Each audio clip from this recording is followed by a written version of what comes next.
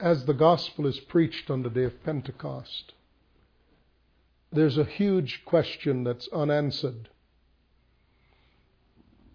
This question precedes the day of Pentecost by 53 days. The high priest had asked Jesus a quote from the second psalm. Are you the anointed one? Are you the Son of the Blessed One? The full implication of his question was, are you the king?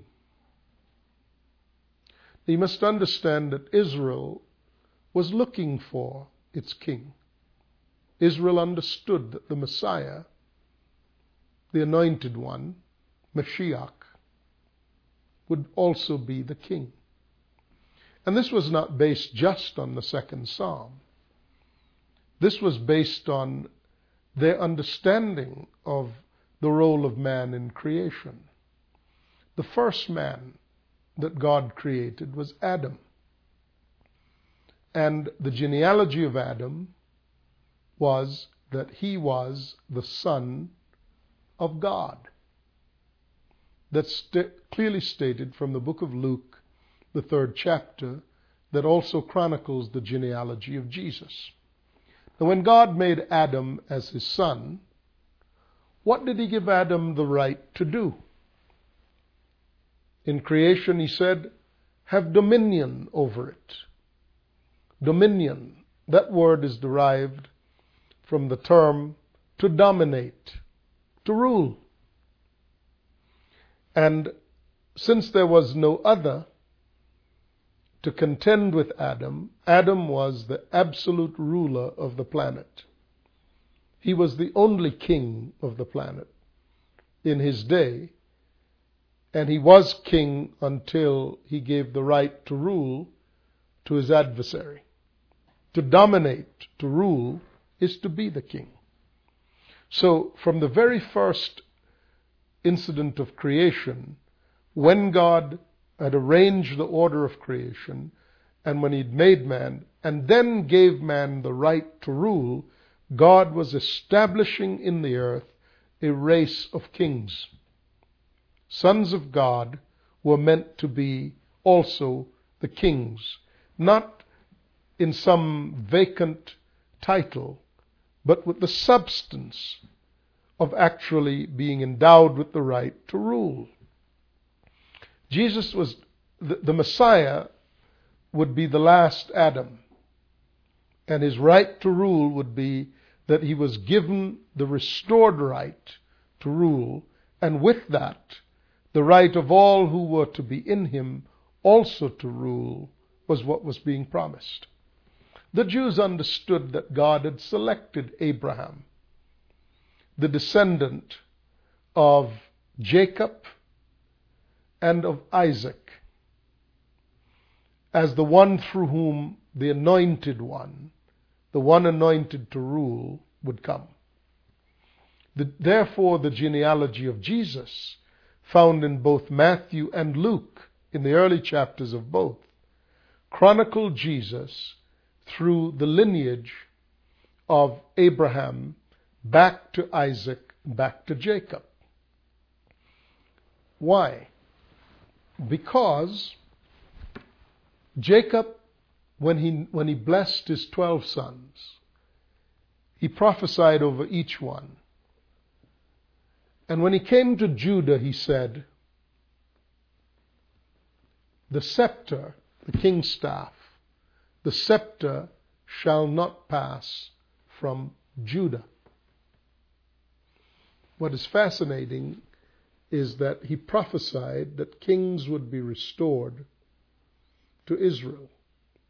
Indeed, he prophesied that there would be kings coming out of the line of Judah, and this was quite a number of years, many centuries actually, nearly 5 centuries, before the first king of Israel came to the throne.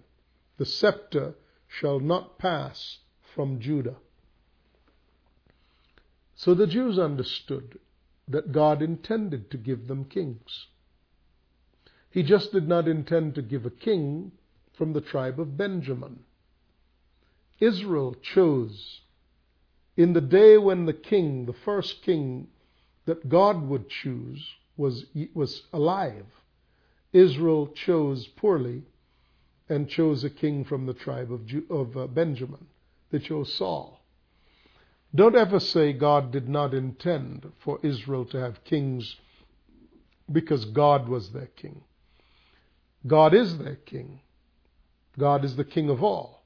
But God fully intended to give Israel kings because he intended a line of kings to come through whom the anointing would be restored to the earth. See, it seems modest. It seems a statement of humility to say God did not intend to give Israel kings. They only wanted kings because they saw the nations around them having kings. That's not true. God had previously said, the scepter shall not pass from Judah. So God always intended that they should have a race of kings. The genealogy of Jesus, with which Matthew begins the New Testament, in fact, the first words of the New Testament are, from Matthew 1, this is the genealogy of Jesus Christ, the son of David, the son of Abraham. Why David? Why is this the genealogy of Jesus Christ, the son of David, the son of Abraham? That's frankly not how you do genealogy. Genealogy is typically done from either the progenitor to the descendant or the descendant to the progenitor. It isn't something that starts in the middle. So to say this is the genealogy of Jesus Christ, the son of David, Matthew 1:1, the son of David, the son of Abraham. And Abraham is older than David. So there would be Abraham, David, and Jesus. You do not begin by saying this is the genealogy of Jesus Christ, the son of David. You say this is the genealogy of Jesus Christ, the son of Abraham. And then you would come down the line to David, unless the whole point of the genealogy was to relate Jesus to David. Why would you want to relate Jesus to David? Who, to the Jews, who was David? David was the original king whom God chose from the tribe of Judah. First king of Israel, chosen according to the divine provisions of God, chosen by God. God sent Samuel out to the house of Jesse to locate and to anoint the king. Now, Israel didn't anoint David. Israel anointed Saul. Israel wanted Saul because he looked like a king. He was tall, he was handsome, he was athletic. And Saul was the reigning king when God sent Samuel out, Samuel being the prophet, to anoint David the king. So Israel would not have simultaneously had a king ruling and would also now have chosen to anoint another king. So while Israel chose its own king, God announced his choice for king, and that king came from the tribe of Judah, and his name was David. So the New Testament begins by saying, this is the genealogy of Jesus Christ, the son of David. When Pilate, or when the high priest asks Jesus at the time of his trial, are you the anointed one? Are you the son of the blessed one? He's asking him, are you the anointed king? When Jesus answers, and this quotation appears in a number of places, Jesus answers the question by saying, you will see me sitting on the right hand of God. The book of Hebrews quotes this very thing in Hebrews 1. Thou art my son, this day have I begotten thee, is followed by, sit thou on my right hand until I make your enemies a footstool for your feet. It was understood by the Jews of antiquity that the place of the Anointed One would be at the right hand of God, the position of favor, announcing that he was indeed the heir. But when the high priest rejected Jesus' claim that he was the king, they passed him off to the Romans because they wanted the Romans to agree that anyone who claimed to be a king should be executed. They didn't particularly care about the Romans. They cared about Jesus' claim that he was king. But because the Jews were in those days ruled by the Romans, they could not carry out a sentence of execution, so they needed the cooperation of the Roman authorities. So they approached the Roman governor, whose name was Herod, and they said to him, "This man makes himself a king." It was very clear from the trial of Jesus what message was conveyed to the high priest, because he, in repeating the charge against Jesus, now to the Romans, says, "This man makes himself a king." Funny turn of phrase. Jesus had not said he was a king, he had said he was the king, the one that Israel was looking for. But because they rejected his claim, like the nations of the earth who would rage against God, and the kings of the earth who would take their stand against the Lord's anointed, prophesied in the second Psalm, here is Herod and Pontius Pilate claiming, "We do not accept his claim as king," exactly as the prophetic psalm had declared more than 1,000 years before this event is unfolding on the stage of human history. They say, "This man makes himself king, and we have no king but Caesar." Can you imagine what the Jews had to go through mentally to come to the place where, in rejecting Jesus' claim as the anointed king, the Messiah, they use the other extreme of saying, "We have no king but Caesar."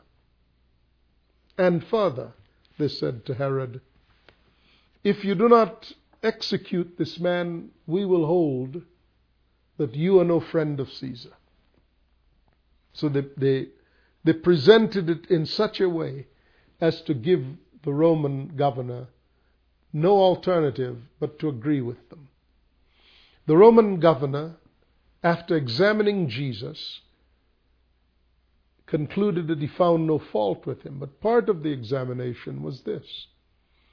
Herod asked him directly, or rather Pilate, the Roman governor, asked him directly. He said, "Are you a king?" I promise you, this had to have been the discussion. The charge, the rejection of his claim, the presentation to the Romans, and now the question that Pilate asks, "Are you a king?" tells us that the whole question before everyone was, is the claim of Jesus to be the anointed one spurious, or is it real? When Jesus replied, he said, "I am. I am the king." But he said, "But my kingdom is not of this world." Pilate was relieved, because if Jesus as a Jew claimed to be the next king, then either he would submit to Rome or he would rebel against Rome. But when he said, "My kingdom is not of this world," Rome had no territorial claims to any place that was not within the geography of this world. So the Roman governor said, "We find no fault with this man. He attempted to free Jesus by offering an exchange, offering them a choice between Barabbas, who had committed murder during an insurrection, and Jesus, whom he designated to them as their king. And they said, "Away with Jesus, give us the murderer." So the Roman wrote an accusation in 3 languages, and he tacked up the accusation above the head of Jesus on the cross. And this was the accusation, as prophetic as it gets. Jesus of Nazareth, King of the Jews. Rex Judaeum, King of the Jews. And the Jews demanded that he retract this statement, to which Pilate wrote, or which Pilate said, "I have written what I have written." He might as well have written it in stone, because God called it forth before the Jews as a memorial of both the fact that he offered them the king and the fact that they rejected him. They could not cancel the fundamental question: was Jesus the king? The Romans said, "He is the king." The Jews said, "We have no king but Caesar." They crucified him, and Jesus was raised from the dead on the 3rd day. And 40 days upon the earth, after which time, or during which time, he spoke to them continuously about the kingdom of heaven. And one day on the Mount of Olives, with his disciples watching, giving them last instructions, while they beheld, he was taken up, and a cloud received him out of their sight. 10 days elapsed till the day of Pentecost. Now, on the day of Pentecost, the inevitable question confronting everyone was, were the claims of Jesus true? Was he the king? So the sermon on the day of Pentecost is an answer to this very question. Was Jesus the king? The outcome of this question would be the entire foundation of the gospel of the New Testament, and certainly of the church. I've taken you in this direction to examine the principal question: if you go out to represent the Lord Jesus Christ, what exactly is your gospel? I would say that the gospel that was preached on the day of Pentecost was this gospel: behold, Jesus is the King. Now, in the time remaining, what I would like to do is begin to present to you what the message actually was on the day of Pentecost. When, as we began in Acts 2, when Peter stands up and says to the multitude, "Men of Israel, I am saying to you that with that statement, men of Israel," he was cueing the Jews in to their moment in history. He was not speaking just off the top of his head, as it were. He was speaking to them about a message for which there had been the long centuries of preparation. So he says, "Men of Israel, listen to this. Jesus of Nazareth was a man accredited by God to you by miraculous signs and wonders, or by miracles, wonders, and signs, which God did among you through him. This man," he said, was handed over to you because of God's set purpose and foreknowledge. And you, with the help of wicked men there would be the Romans, put him to death by nailing him to the cross. But God raised him from the dead, freeing him from the agony of death because it was impossible for death to keep his hold on him. David said about him. Now, here is the argument that he begins to make. Peter is speaking on the day of Pentecost. Then he says, I want to talk to you about Jesus, this man approved by God among you by signs and wonders which he did in the midst of you. He said, you took him and you crucified him, but it was not possible for him to remain dead.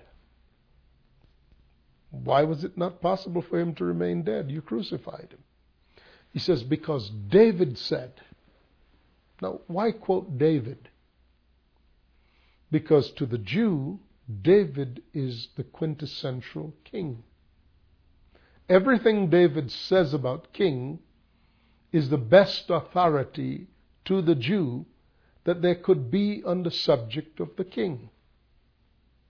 So he says there are two ways that you can recognize him as the king. Now, keeping in mind what we said, the day of Pentecost comes 53 days after Jesus has been crucified.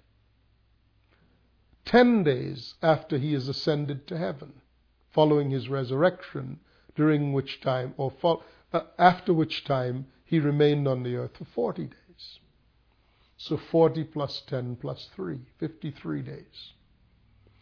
In the day before he was crucified, the question was, are you the king?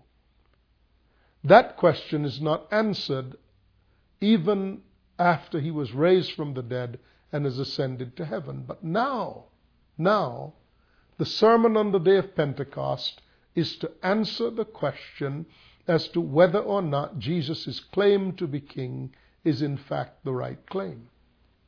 So, the first of two criteria are set forth. And David is used to set forth the two criteria, because David does king better than anyone else.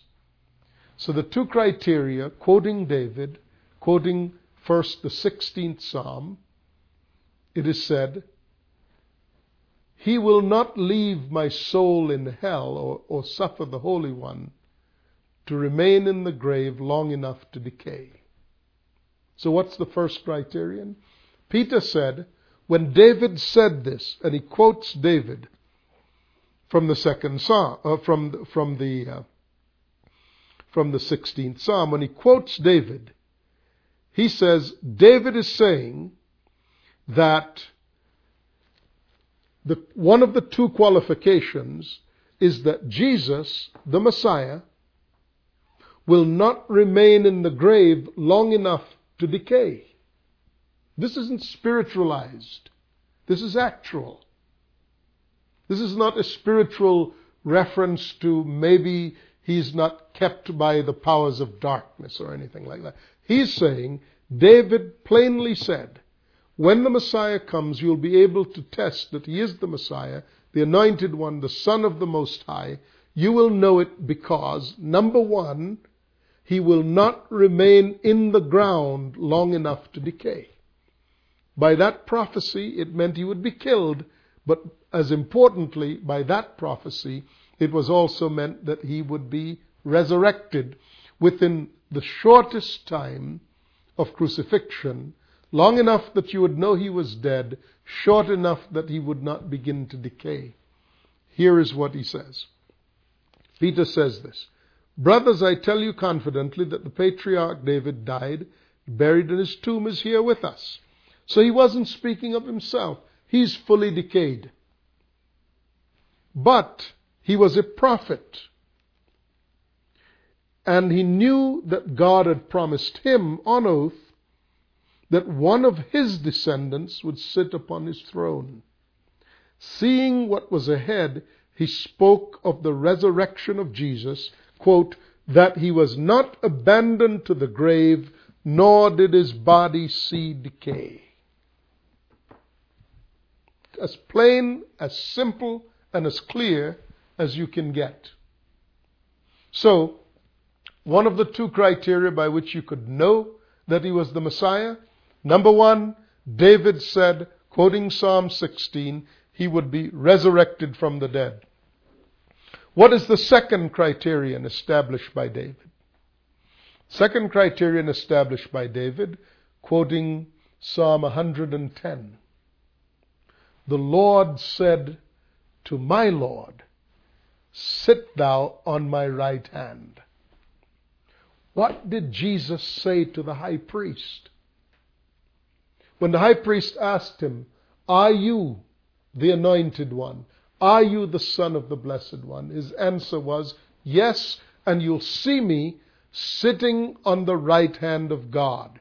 There he quoted Psalm 110, a psalm of David, in which David said the Messiah would ascend to heaven and would sit on the right hand of God.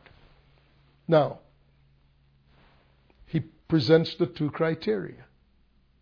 The first criterion is he will be resurrected from the dead. The second criterion is, and he will ascend to the right hand of God. Psalm 16 for his resurrection, Psalm 110 for his ascension. There were 12 witnesses who testified to these two facts. They saw him after he was raised from the dead. They saw him as he ascended to the right hand of God. Therefore, the sermon on the day of Pentecost concludes with this. Therefore, let all the house of Israel know assuredly that God has made the same Jesus both Lord and Christ. The word Christ is the Greek term referring to the Hebrew term Mashiach or Messiah, which means anointed one. God has made him both the King and the anointed one. Full circle. On the day of Pentecost, then, the sermon that is preached is, Israel, behold your King. The message on the day of Pentecost accuses the Jews of regicide, the murder of the King, and invites them to repent, that they might experience a time of refreshing from the presence of God. My point is that from the beginning of the gospel, it was always the gospel of Jesus the King. If you're going to be his ambassador, he had better have the authority to send you, and you'd better be sent by his authority. Let us continue this discussion. Till the next time, I'm Sam Soleyn. You may visit me on the website, www.soleyn, Soleyn, Soleyn.com. God bless you. I'll see you next time. Bye-bye.